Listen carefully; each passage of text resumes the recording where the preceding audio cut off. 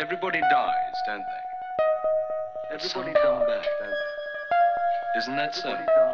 You tried to get into the locked drawer today, didn't you? How do the dead come back, Mother?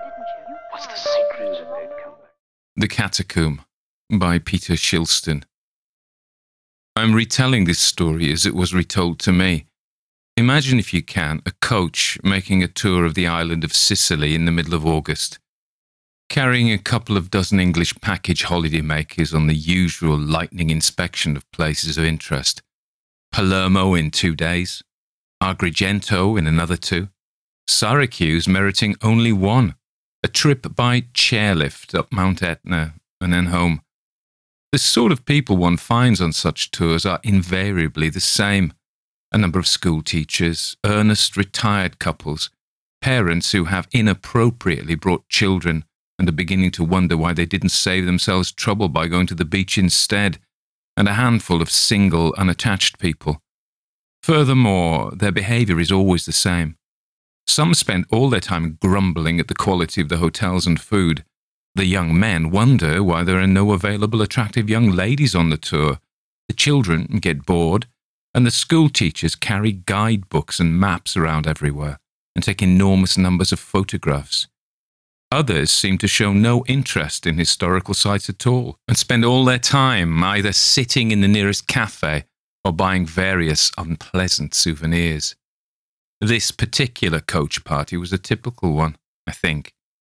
Among its members was a certain Mr. Pearsall, a quiet, solitary middle-aged man of vaguely scholarly appearance.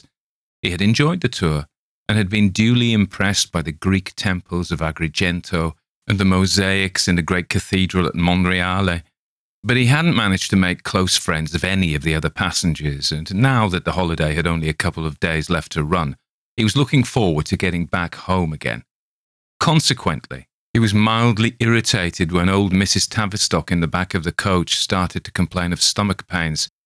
She had been something of a moaner throughout the tour, but now she was looking genuinely ill, with the result that Giuliano, the courier, had to ask the driver to stop in the next town so that a doctor could be brought. The next town turned out to be a nondescript settlement nestling beneath an enormous cliff, with little apart from this huge overshadowing presence to distinguish it from any one of 50 other small towns that they'd already passed through on the tour. Here Giuliano went in search of a medical man, leaving his charges dozing, idly reading their books or making desultory conversation. It was mid-afternoon and the sun was blazing fiercely. All sensible Sicilians were indoors having a siesta. Shutters were down on every window and not a soul was visible in the street. After a while, Giuliano returned and regretted to inform them that they would have to wait at least an hour for Mrs. Tavistock to receive attention before they could proceed. In the meantime, they could get out and stretch their legs, though it was unlikely that they would find anywhere open. The coach would sound its horn to call them back when it was time to go. Here he engaged in an animated conversation in Italian with Umberto, the driver, who made many emphatic gestures, the upshot of which was some more unencouraging information. The local people, said Giuliano, kept themselves very much to themselves, and there were really no facilities for tourists at all. No coaches normally stopped here, and there was little point in trying to explore the town. Really, it had nothing to offer. He expressed his regret again and had a few more words with Umberto. Mr. Pearsall's command of Italian wasn't great, but he seemed to detect the phrase, "can't come to much harm if they're all together." Mr. Pearsall, however, did not intend to stay with the others as they stood around on the pavement in a pointless fashion. He had glimpsed a church down a side street as they drove into town. It had looked old and surprisingly large for such an insignificant place, and he thought it might just be worth an exploratory visit. The harm Giuliano had mentioned, assuming he'd understood him right, he took to mean thieves. They had been warned to beware of bag snatchers in the major cities, but it was hardly likely that gangs of muggers would bother to patrol a town where no tourists ever stopped. The streets seemed absolutely deserted. Besides, Mr. Pearsall was still quite fit and imagined he could hold his own against the average thief, or at the very worst, run fast enough to get away. So taking his camera, he imparted his intended destination to a fellow passenger who showed not the slightest inclination to accompany him, and set out at a brisk pace. The side streets of the town were very narrow and ran steeply up the hill towards the great beetling overhang of the cliff. Some of them had steps in them. Mr. Pearsall wondered how claustrophobic it would be to live beneath that great black shadow, and also speculated whether the town was ever damaged by rockfalls. After a couple of turns into dead ends, he found himself in a little gravel-strewn square, as devoid of people as the rest of the town, and facing the church itself. A glance at the sun told him that he was approaching it from the west end. The southeastern corner of it almost touched the base of the cliff. Because it had exactly the same colour and texture as that towering mass, the church gave the slightly disturbing impression of having been carved by the hand of a giant in a single piece out of the living rock. His first sensation, Mr. Pearsall tells us, was of great age and general dilapidation. The church looked far older than the Doric temples at Agrigento, which he had admired earlier in the week, though his intellect told him this couldn't possibly be the case. He supposed it must be a Norman building, though possibly on an older foundation, Arabic or even Roman. The style was typical enough, though rather ill-proportioned.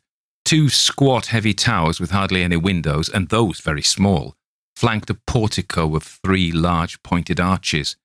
What little decoration there had ever been was now barely discernible.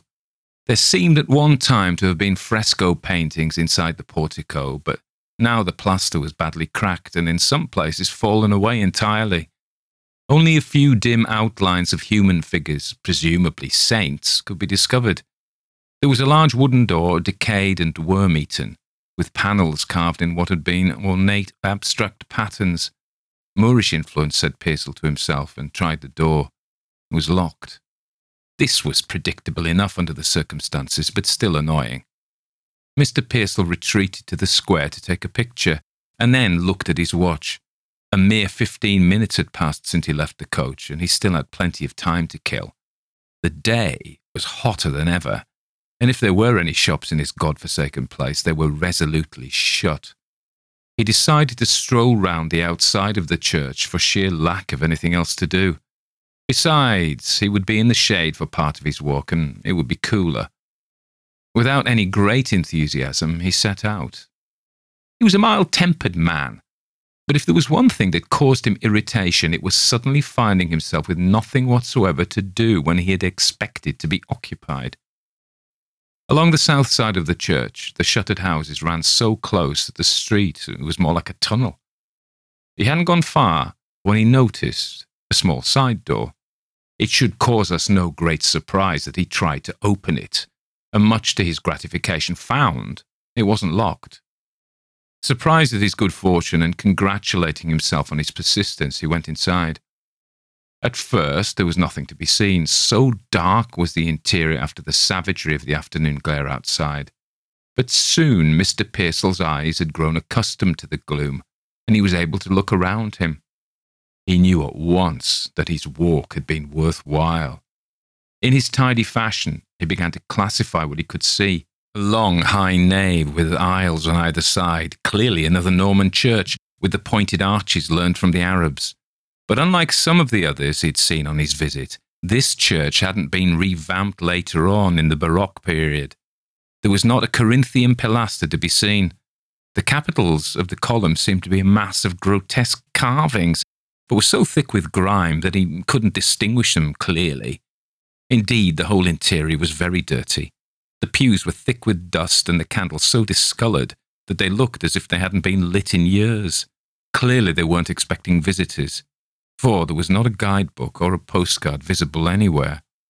Then Mr. Pearsall saw the mosaics. He had already been initiated into the marvels which the Normans had bequeathed to Sicily in this field, in such staggering compilations as the Cathedral at Monreale and the Palatine Chapel in Palermo. But even so, the examples of the art on display at this out-of-the-way place quite took his breath away. Here, some nameless craftsman of the 12th century had taken the Byzantine style and interpreted it with a vigour and a liveliness that were all his own. A veritable poor man's Bible of astonishing power covered the walls.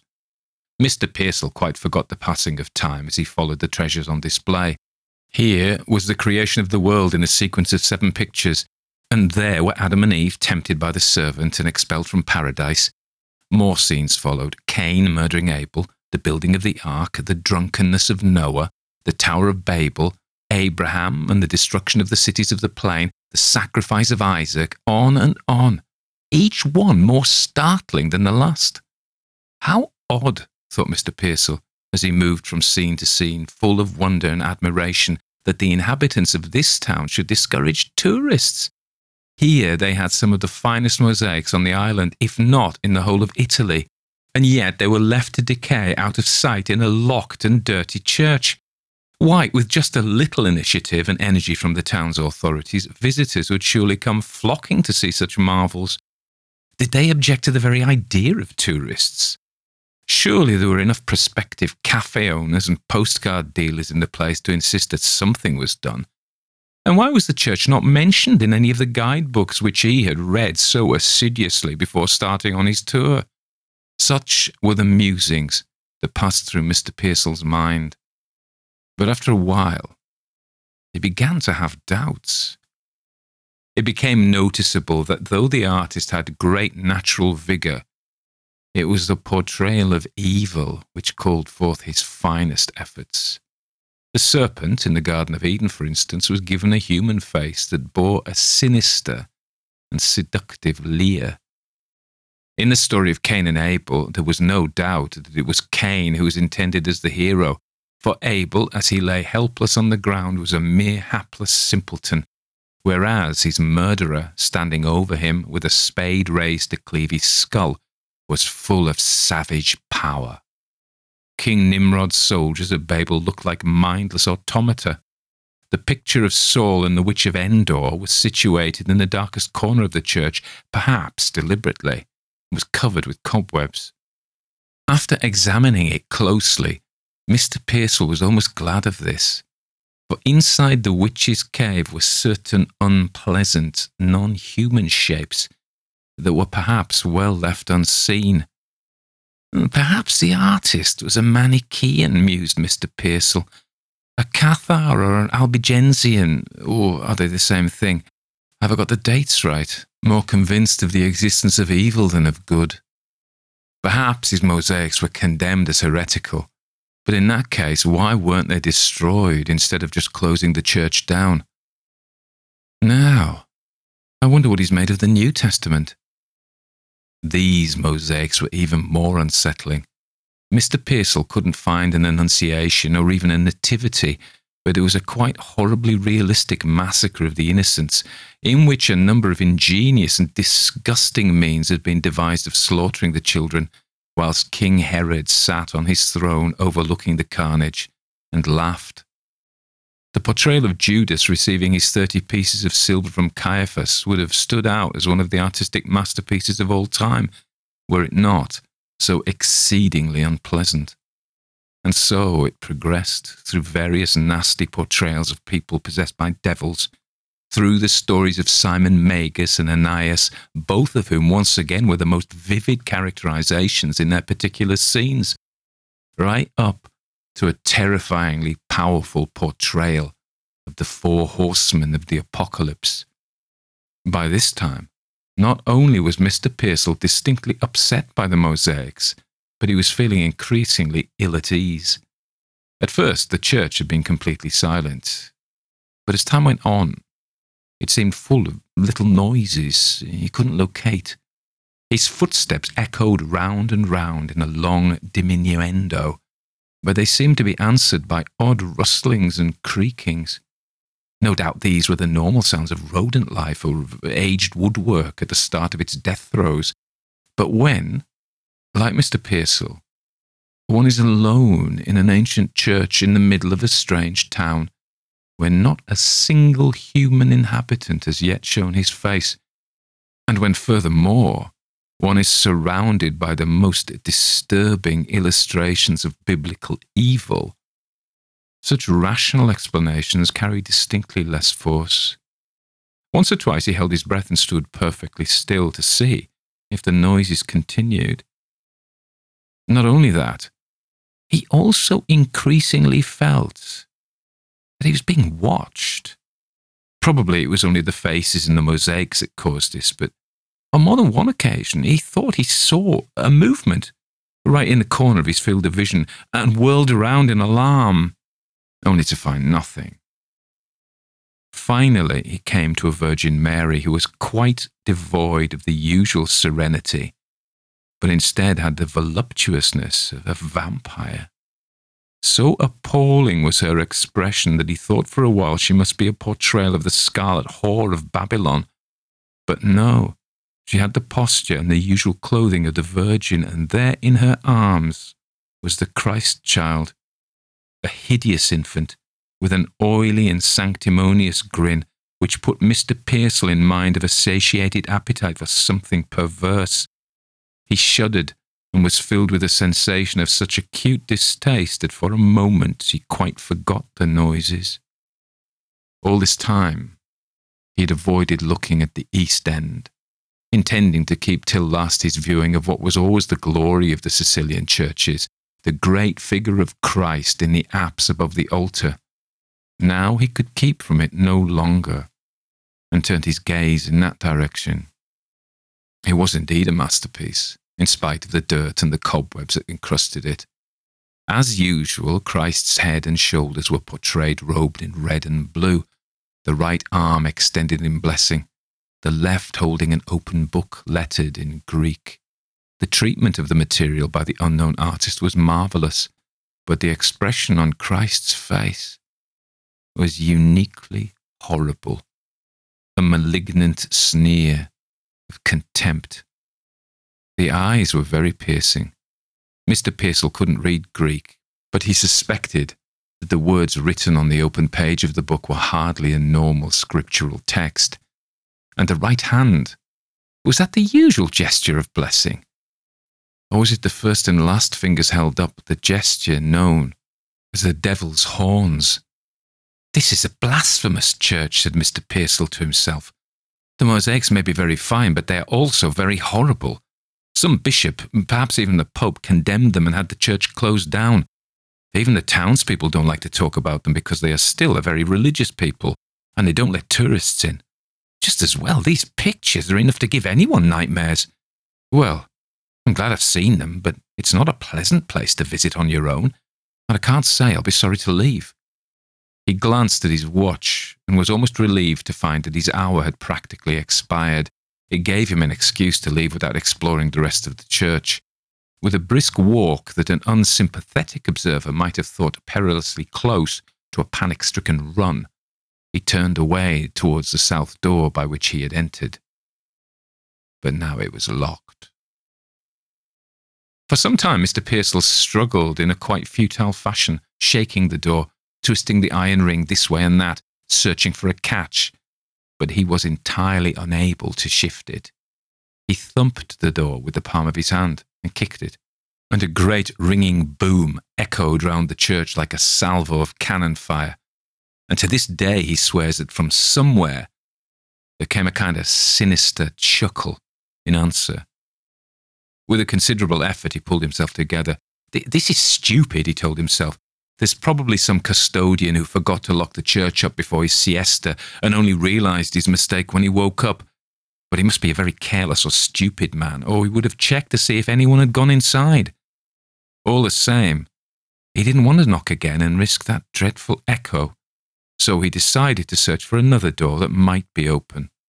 Logic suggested that there should be one on the north side, perhaps opening to a cloister or something similar. Crossing the nave with a certain trepidation and carefully avoiding a glance at the blasphemous figure of Christ, though he imagined he could sense the cruel eyes bearing on him with an almost tangible force, he went in search.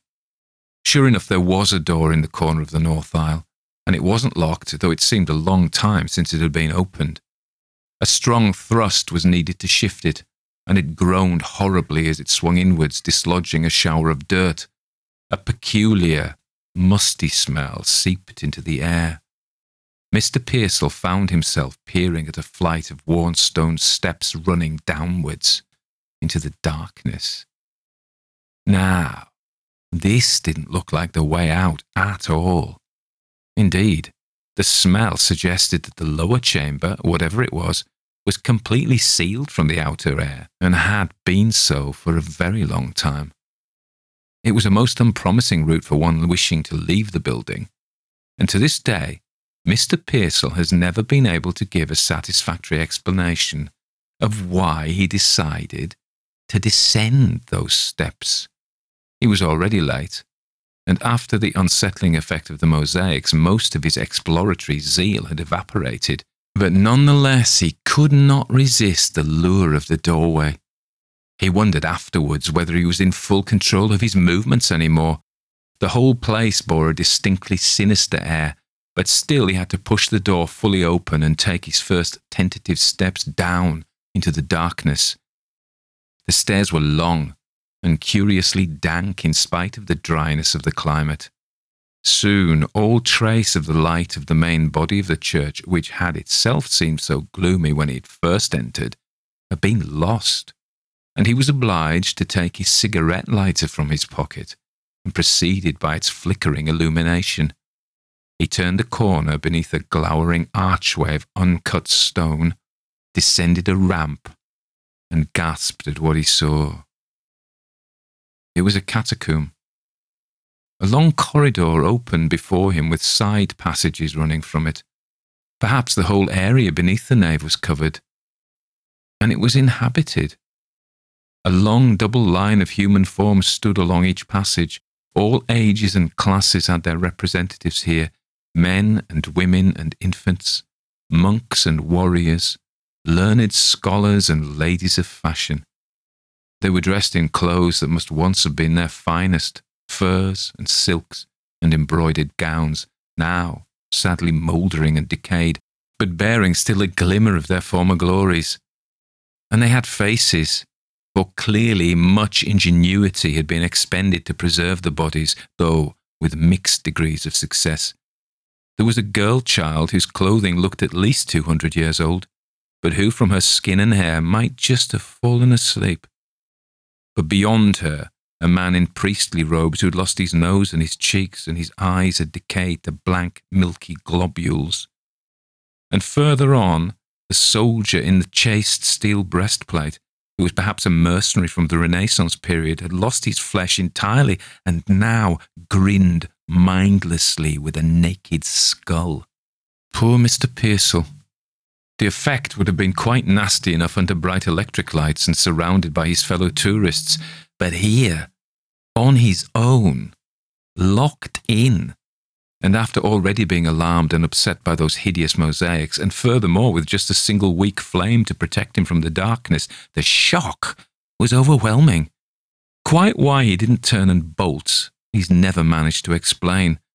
He takes refuge in mysterious talk of feeling a call, which dragged him onwards. Certainly it is irrefutable that he walked on down the passage, through the grisly ranks of the dead, horror mounting within him, but quite unable to save himself. All the bodies had been there a very long time. Mr. Pearsall's knowledge of the history of costumes was not great, but he was fairly certain that none of the garments worn could be placed any later than the middle 18th century, and the majority seemed to be medieval. What was left of his rational mind told him that similar catacombs were not unknown elsewhere, but such a piece of information seemed extraordinarily useless. As he walked onwards, he appeared to be moving back steadily in time towards the early Middle Ages. Very few of the faces had any flesh on them by this time. Some were left almost naked with their clothing in flimsy rags, and others had simply fallen and lay in heaps on the floor, but still he had to go onwards until he reached the end.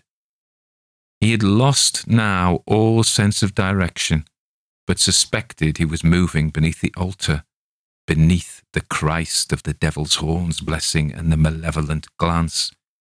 And here was the centre of this labyrinth of death, a great throne of gilded wood, much rotted, where sat a body, clad in the gorgeous robes and mitre of a bishop. This much Mr. Pearsall took in at a distance. But as he drew near, he wouldn't look at the figure directly. He tried to force his eyes to look only at the slippers. He was sure he would lose his reason if he looked higher, but he could not fight as a force stronger than his mind raised his head gradually higher. The gold-embroidered cope, the skeletal hands with the episcopal ring loosely enclosing a bony finger, the crozier propped up in the other hand, the bones of the face bare of all flesh, the grinning yellow teeth, the eyes. The eyes, not decayed at all, but alive, piercing, glaring. My God, the same eyes as Christ in the mosaic. The lighter fell from Mr. Pearsall's nerveless grasp and he plunged into darkness. It was a lighter of cylindrical shape and he heard it roll tinkling away out of his reach. For a few seconds he scrambled uselessly on the floor for it, then realized how pointless such a search was. He would have to find his way out in total darkness. How far was it? How many turns had he taken? He waved his arms in front and to either side, walked a few paces, touched stone, turned, walked more until he met another obstacle, turned again. It was at this stage that he began to hear noises again, a horrible, dry rustling, which he would have loved to think was a rat. It came from behind him. He moved quicker and walked slap into one of the bodies. His face buried itself in the rotting fabric and he felt the lifeless arms slump across his shoulders. His nerves snapped entirely and he screamed. A muffled noise quickly extinguished.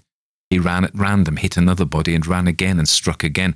Corpses were collapsing all around him, but still there was a rustling and a padding and a dry, gravelly cackling behind him.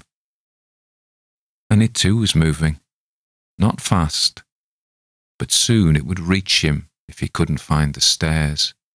He fell and cut his hands and screamed again, but not from pain. He lost count of how many times he smashed into obstacles until, bruised and bleeding, he could go no further and cowered back against a stone wall. The rustling was quite close now. Light, he must have light. He'd lost his cigarette lighter. He had no matches. Frantically, his hands searched his pockets for a miracle.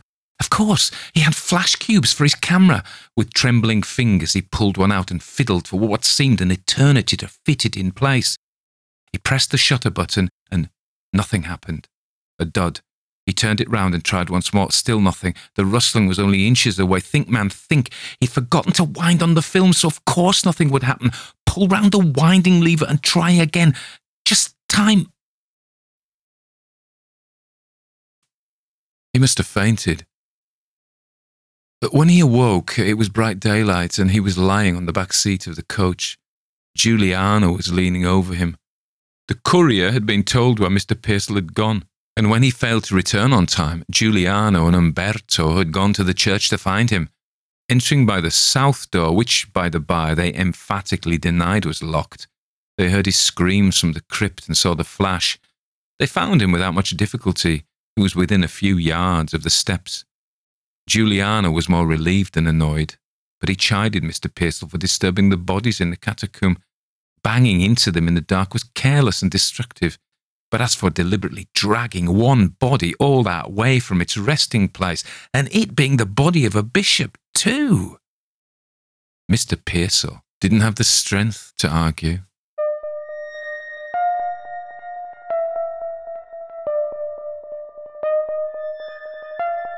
Everybody dies, don't they? Everybody come back, don't they? So that was The Catacomb by Peter Shilston. It was recommended for me to read by Rob Berry on September the 3rd, 2021. Now, you know I've got a spreadsheet where I methodically, if you know me, you'll know how methodical I am. That was an ironic comment. And I've got like when it was recommended, who recommended it, the name, the author, and I have some little notes. And the note beside this says, rather petulantly, I thought, can't find for free. too hard to get. But yes, dear listener, I did get it. So this story, Peter Shilston, I've tried to track down Peter Shilston, and if you actually Google him, which is the way we look for everybody these days, there is a Peter G. Shilston who has a blog. I don't think it's him. And then there's just the only references to Peter Shilston are to this story, particularly the Catacombs. It was first published in Ghosts and Scholars. So Ghosts and Scholars was a fanzine, if you remember those, edited by Rosemary Pardo, who edited a lot of ghost stories in her time, for stories that were in the spirit of M.R. James. And I think you can agree that this was kind of bookish dude goes wandering amongst ruins, finds something blasphemous and horrible, has rather a shock, but it all turns out all right. This is your classic M.R. James, isn't it? Most of the heroes of Monty's work, they come out of it all right. Whereas, of course, in more modern, generally, horror fiction, they don't come out of it all right. But, in Monty's day, they did, and I think this is written like this. So Peter Shilston had written this one. He did another one for Rosemary Pardo in Old Johannes or Johannes. So this was a fanzine that came out in the 80s that she produced, and it's got those kind of lovely drawings on that remind me of sort of my Dungeons and Dragons manuals from those days when I was a young lad. This is early 80s. Now, let me see if it says when it was produced, because obviously real 86, this one. But the version I've got is the best of Ghosts and Scholars. So, and this one was from more Ghosts and Scholars. So it goes back to the early 80s.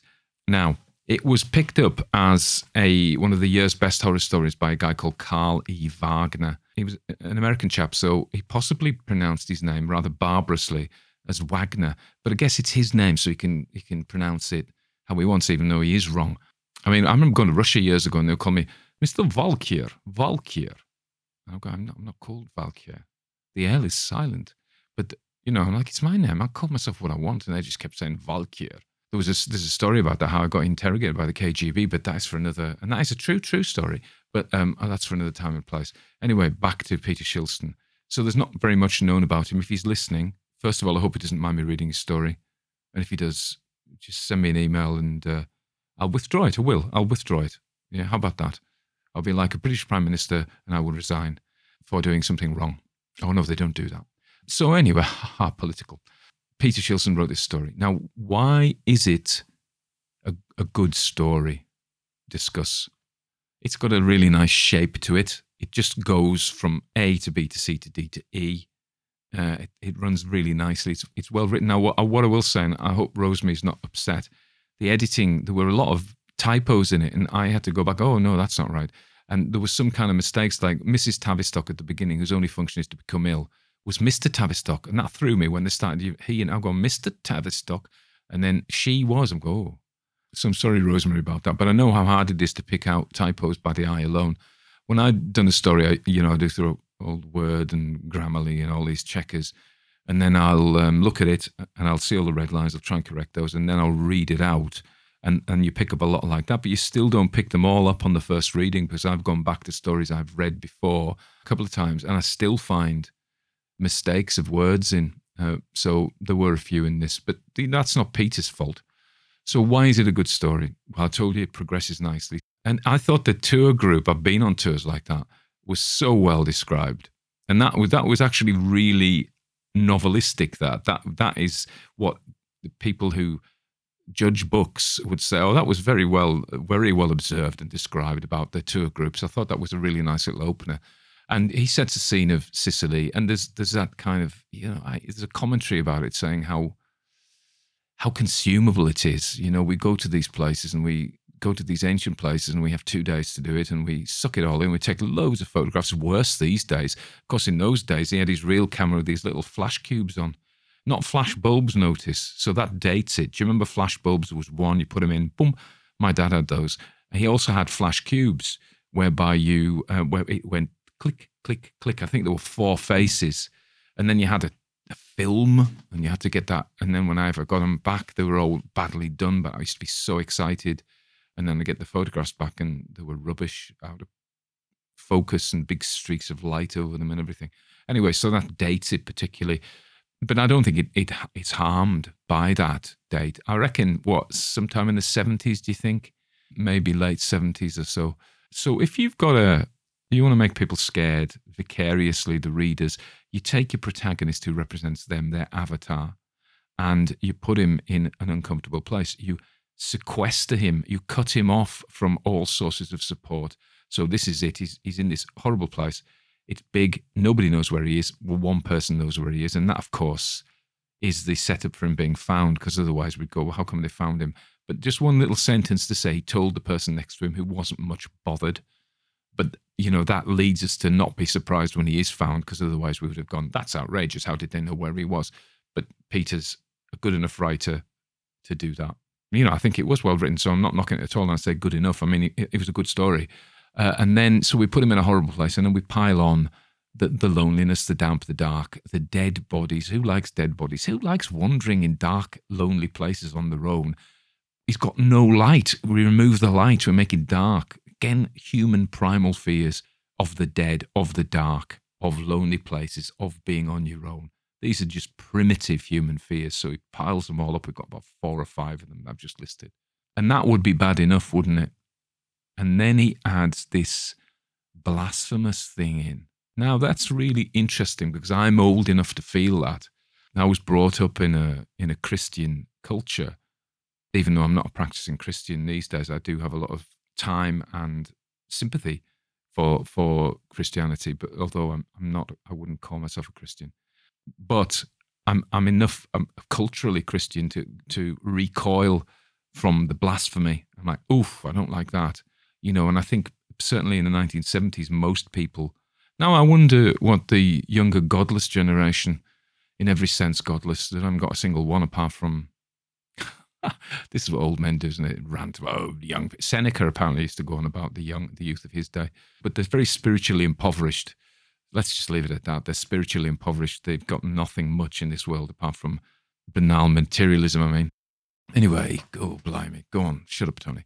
Yeah, I felt that, and I didn't like that. And then there is that, the Dennis Wheatley, remember in the 60s and 70s, certainly in the UK, Dennis Wheatley was writing his black magic books, and they were definitely, they were Christian black magic, they drew on a Christian worldview of the devil and God, the devil and evil spirits, and it is orthodox, isn't it?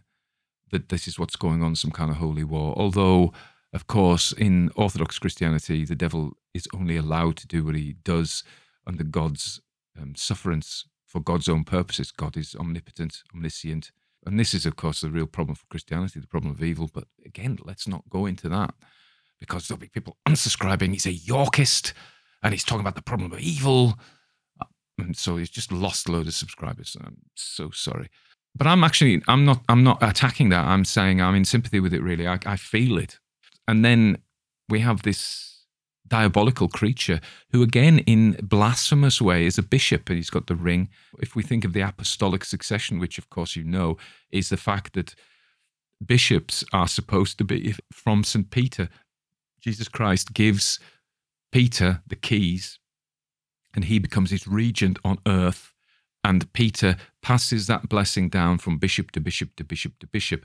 So the current bishops, I think, like the Patriarch of Constantinople and the Pope of Rome, and all bishops, in fact, descend from that unbroken, in theory, possibly true, that Jesus, St. Peter, and all the way down. So the fact that a bishop is this monstrous undead thing is again a blasphemy. So I think those are the causes of why it's so horrible. There's the blasphemous thing, which will affect people of a certain generation, although possibly not young people who don't have that attachment or knowledge even. Certainly in the UK they don't. In certain quarters, I'm guessing some schools they do. But by and large, a lot of young people these days know nothing about Christianity, really. So they don't get that. I think I've made that point. And then we have the being on your own in the dark, being on your own among the dead in the dark. And there's also a little side trip to rats and vermin. So they're there as well, which again, we find very unpleasant. These are primitive fears added to the cultural revulsion from the blasphemous stuff. I think that's how it works. And it's a Monty James. Monty does this as well. He has these features as well. Although this is clearly a 1970s story rather than like an 1890s story. But pretty much otherwise similar. quite successful. There we are. That's what I've got to say about it. More stories to come. Now, remember, I'm getting these in a can in advance because I'm going camping. I'm going to be away for about 12 days. I'm hoping it doesn't rain. A lot of people say to me, we really like your rambles at the end when I talk about dogs and the cats and the weather and Sheila doing this and what I've had for my tea. And I've got two things to say about that, really. Probably more, knowing me. One is, it reminds me of, what's his name? I want to say Peter Cook, but it wasn't. A Letter from America that I used to listen to when I was a kid. Alistair Cook. Peter Cook was with Dudley Moore, wasn't he? So it's not him, it's Alistair Cook. Now, when I was about 10 or 11, my grandfather, my beloved grandfather, gave me an old radio, and an old transistor radio, and I would listen to it in bed at night, and I would turn the channels, and you can probably date it from what I like to listen to. So I remember Simon and Garfunkel, Feeling Groovy, there's such and such bridge song being on. I loved that. And Galveston, oh Galveston, I loved that. And I'm a rhinestone cowboy. So these were the kind of songs that were coming through. The cobblestones, yeah, great. And also Alistair Cook's Letter from America I listened to. There was something about, it wasn't so much what he was talking about, which was interesting. It was his voice. It was his measured tones. It was his urbanity. He was a very cultured, thoughtful man. You couldn't imagine him being mean-spirited. He wasn't mean-spirited. And he was thoughtful. And he was just so lovely. And so I think there was something very relaxing when you had somebody as cultured and, as I've said, urbane and also kind and serene as a voice. You're thinking, well, the world can't be that bad a place. It's in good hands. Later, we learned that that wasn't the case. But for me as a young boy, maybe 11, 12 years old, that was very reassuring. So I think me rambling on about Shade the dog and the cat and what's the weather like and did I go shopping, I think it's a kind of a poor man's version of Alistair Cook's Letter from America. Letter from Carlisle. It's been mixed weather today. It's been mixed weather for a couple of weeks. We have sunshine and it pours down. I took Shade for a walk the other day, and it was raining all day, and then there was a break, and I thought, well, we'll go out because she needs to go out. So we went out, and there's a river behind us, and there's this flood defense bank. So we walk along there, and suddenly it starts to hurl it down, and she it was like she'd been assaulted. She just went wild. She's a very thin dog and doesn't have a lot of fur, so she ran headed back home. We hadn't gone very far. And I'm going, Shade. And then she sees me straggling behind her, a long way behind, hurtles up to me at high speed, jumps up with her front paws, bats me with her front paws, turns and runs again. And I guess that is to say, hurry up, old man.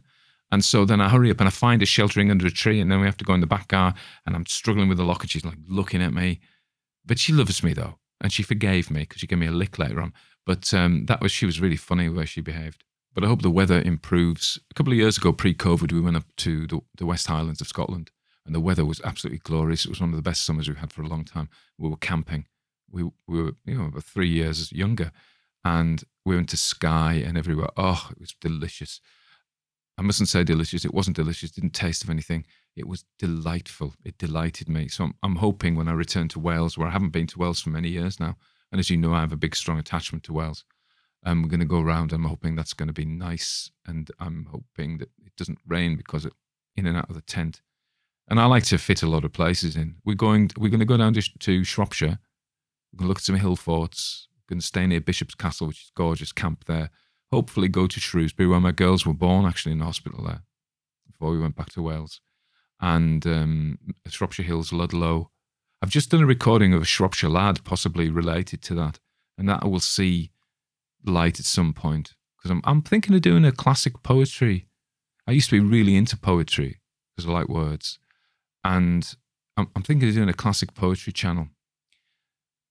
I've done a couple of items to see how it goes. I was going to do a Poems for Summer compilation, see how that goes. Might not go at all. I always like to try new things. Leads me to remind me, you may know that there are other channels like mine on YouTube. I'm not sure they exist as podcasts as such, but the issue with podcasts is they don't really make any money. You can't earn money directly from a podcast. So if you do a podcast, you're reliant on the good wishes of people. That's why I do that coffee thing. You know, people buy your coffee and that kind of pays for the cost of the hosting. And also, you know, if you do all right, it can actually buy your coffee as well as buying microphones and blah, blah. So, but you don't, unless you get a sponsor.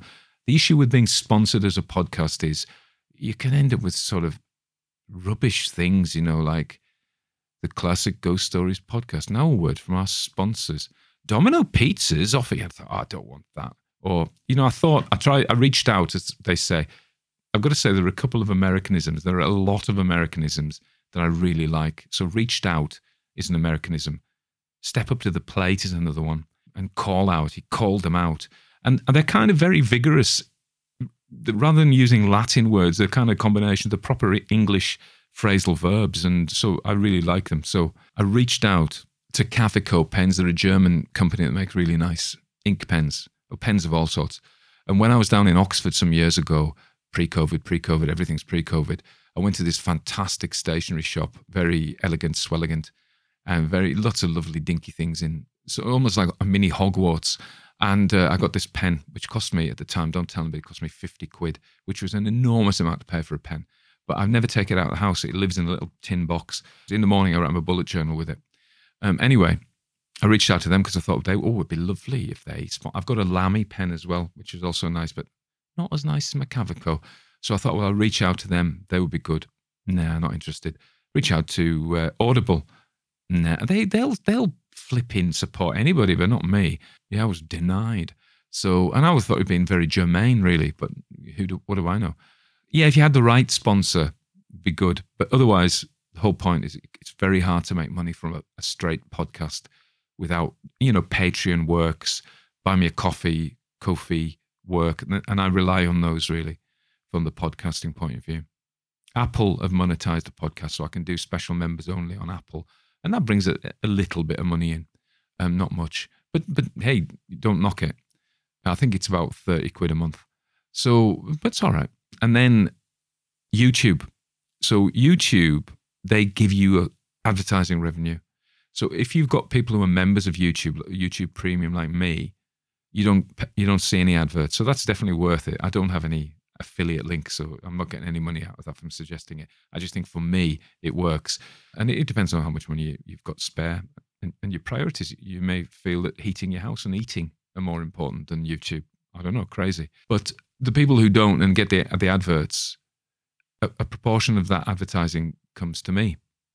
I don't know how much, probably not much, but it still mounts up if you're getting thousands of views. Now, a little thing out of kindness, if you just let the adverts run for 2 seconds, I get paid. I think if you just blam them out before, I don't get anything. So if you get like a mattress advert or a Microsoft Teams advert or something you may not be personally interested in, just let it run for 2 seconds and that'll help me out. However, leading to the point, there are a couple of channels like mine. There are a number of channels like mine. Of course, we think of Horror Babble, the great Horror Babble, Ian Gordon. Huge, fantastic, loads of videos, done every story under the sun. Great production qualities. I mean, he's a lovely. I've got Encrypted Horror with Jasper Lestrange, much smaller channel, smaller even than mine. I don't know why, but his videos are lovely and his voice is good and everything he does is great. So there's those. And then, of course, there's a big beast like the Sherlock Holmes story. Then there's Bite-Sized Audio, Simon's Bite-Sized Audio. And both of those have been demonetized. And YouTube, in its algorithmic insanity, has said they're reusing content, which of course they're not, because they read the stories themselves, they edit them themselves, they do the artwork themselves. So it's not true. But when they've gone back to YouTube and presented evidence, the great algorithm goes, no, you use reused content. And so they've lost their income stream. And because they were both much bigger than me, that was probably a living for them. Whereas I still got a proper job, which is a mixed blessing. I mean, it's a mixed blessing because I'd rather not have it, because I'd rather do this all the time. But if YouTube suddenly decides about me for some insane reason that probably isn't factual, they're not going to give me any advertising money anymore, well, I'll still be okay. I'll still be able to feed Shade and Sheila. Imogen's coming to stay tomorrow night, so that'd be nice. I think we're going to go for a pizza after she's been to work. I know I'm moving Catherine tomorrow, so I've hired a van. I've got to get up early tomorrow, get the van, long wheelbase, and help her. And I'm going to take my electric screwdriver so I can undo her bed. And I'm very excited because dads love to help their daughters. If I had sons, I'd love to help them as well. But they wouldn't need me. Oh, God, that's sexist, isn't it? But anyway, I don't want to offend anybody, but it's a lovely thing. And I'm glad that she knows I love doing it as well. So I'm going to see Catherine to move her house. And I'm seeing Imogen, who's working at the museum, doing some arts and crafts stuff. Later on, we might go for a pizza. I may have a beer also. A Brewdog. I like Brewdog. Anyway, not to detract from the seriousness of those two fine people losing their livelihood with it. I think it's a shame. I had a similar thing. There was a time when my writing was actually a bigger part of my income. It still is a little bit, but it isn't by any means a living. It was more important. I was selling more books then. And Amazon, who I was selling them through, suddenly decided some bizarreness that I wasn't the author of. And I'm like, no, I am though. They demonetized me. They were going to ban me. And I'm like, oh my God, this is a big chunk of money. And it was nonsense, you know. But these huge companies are like gods. They're massive. And they, Google, Apple, Amazon, they basically do what they want. And if you are hanging on their coattails and earning a living from their largesse, and they suddenly robotically decide for some bizarre infringement, they're going to cut you off, that's you down the pan. So that's why I still go to work 3 days a week. I'm going to cut my other 2 days a week. I was working privately for doing some psychiatry stuff privately. I'm not doing that anymore. So I can focus on this. Anyway, there you go. Those are the rambles. I'm going camping tomorrow before I do it. I'm moving my daughter. I'm going to have Shade on Monday and Tuesday. We'll have a lovely time. Shade and I are very big pals. Everything in my life's pretty good, really. I'm surrounded by love. I hope you are too. Okay, bye-bye.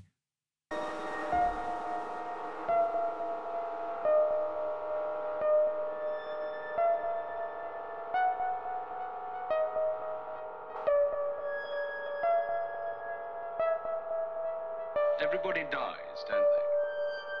Everybody come back, don't they? Isn't that so? Isn't that so? Isn't that so? Isn't that so?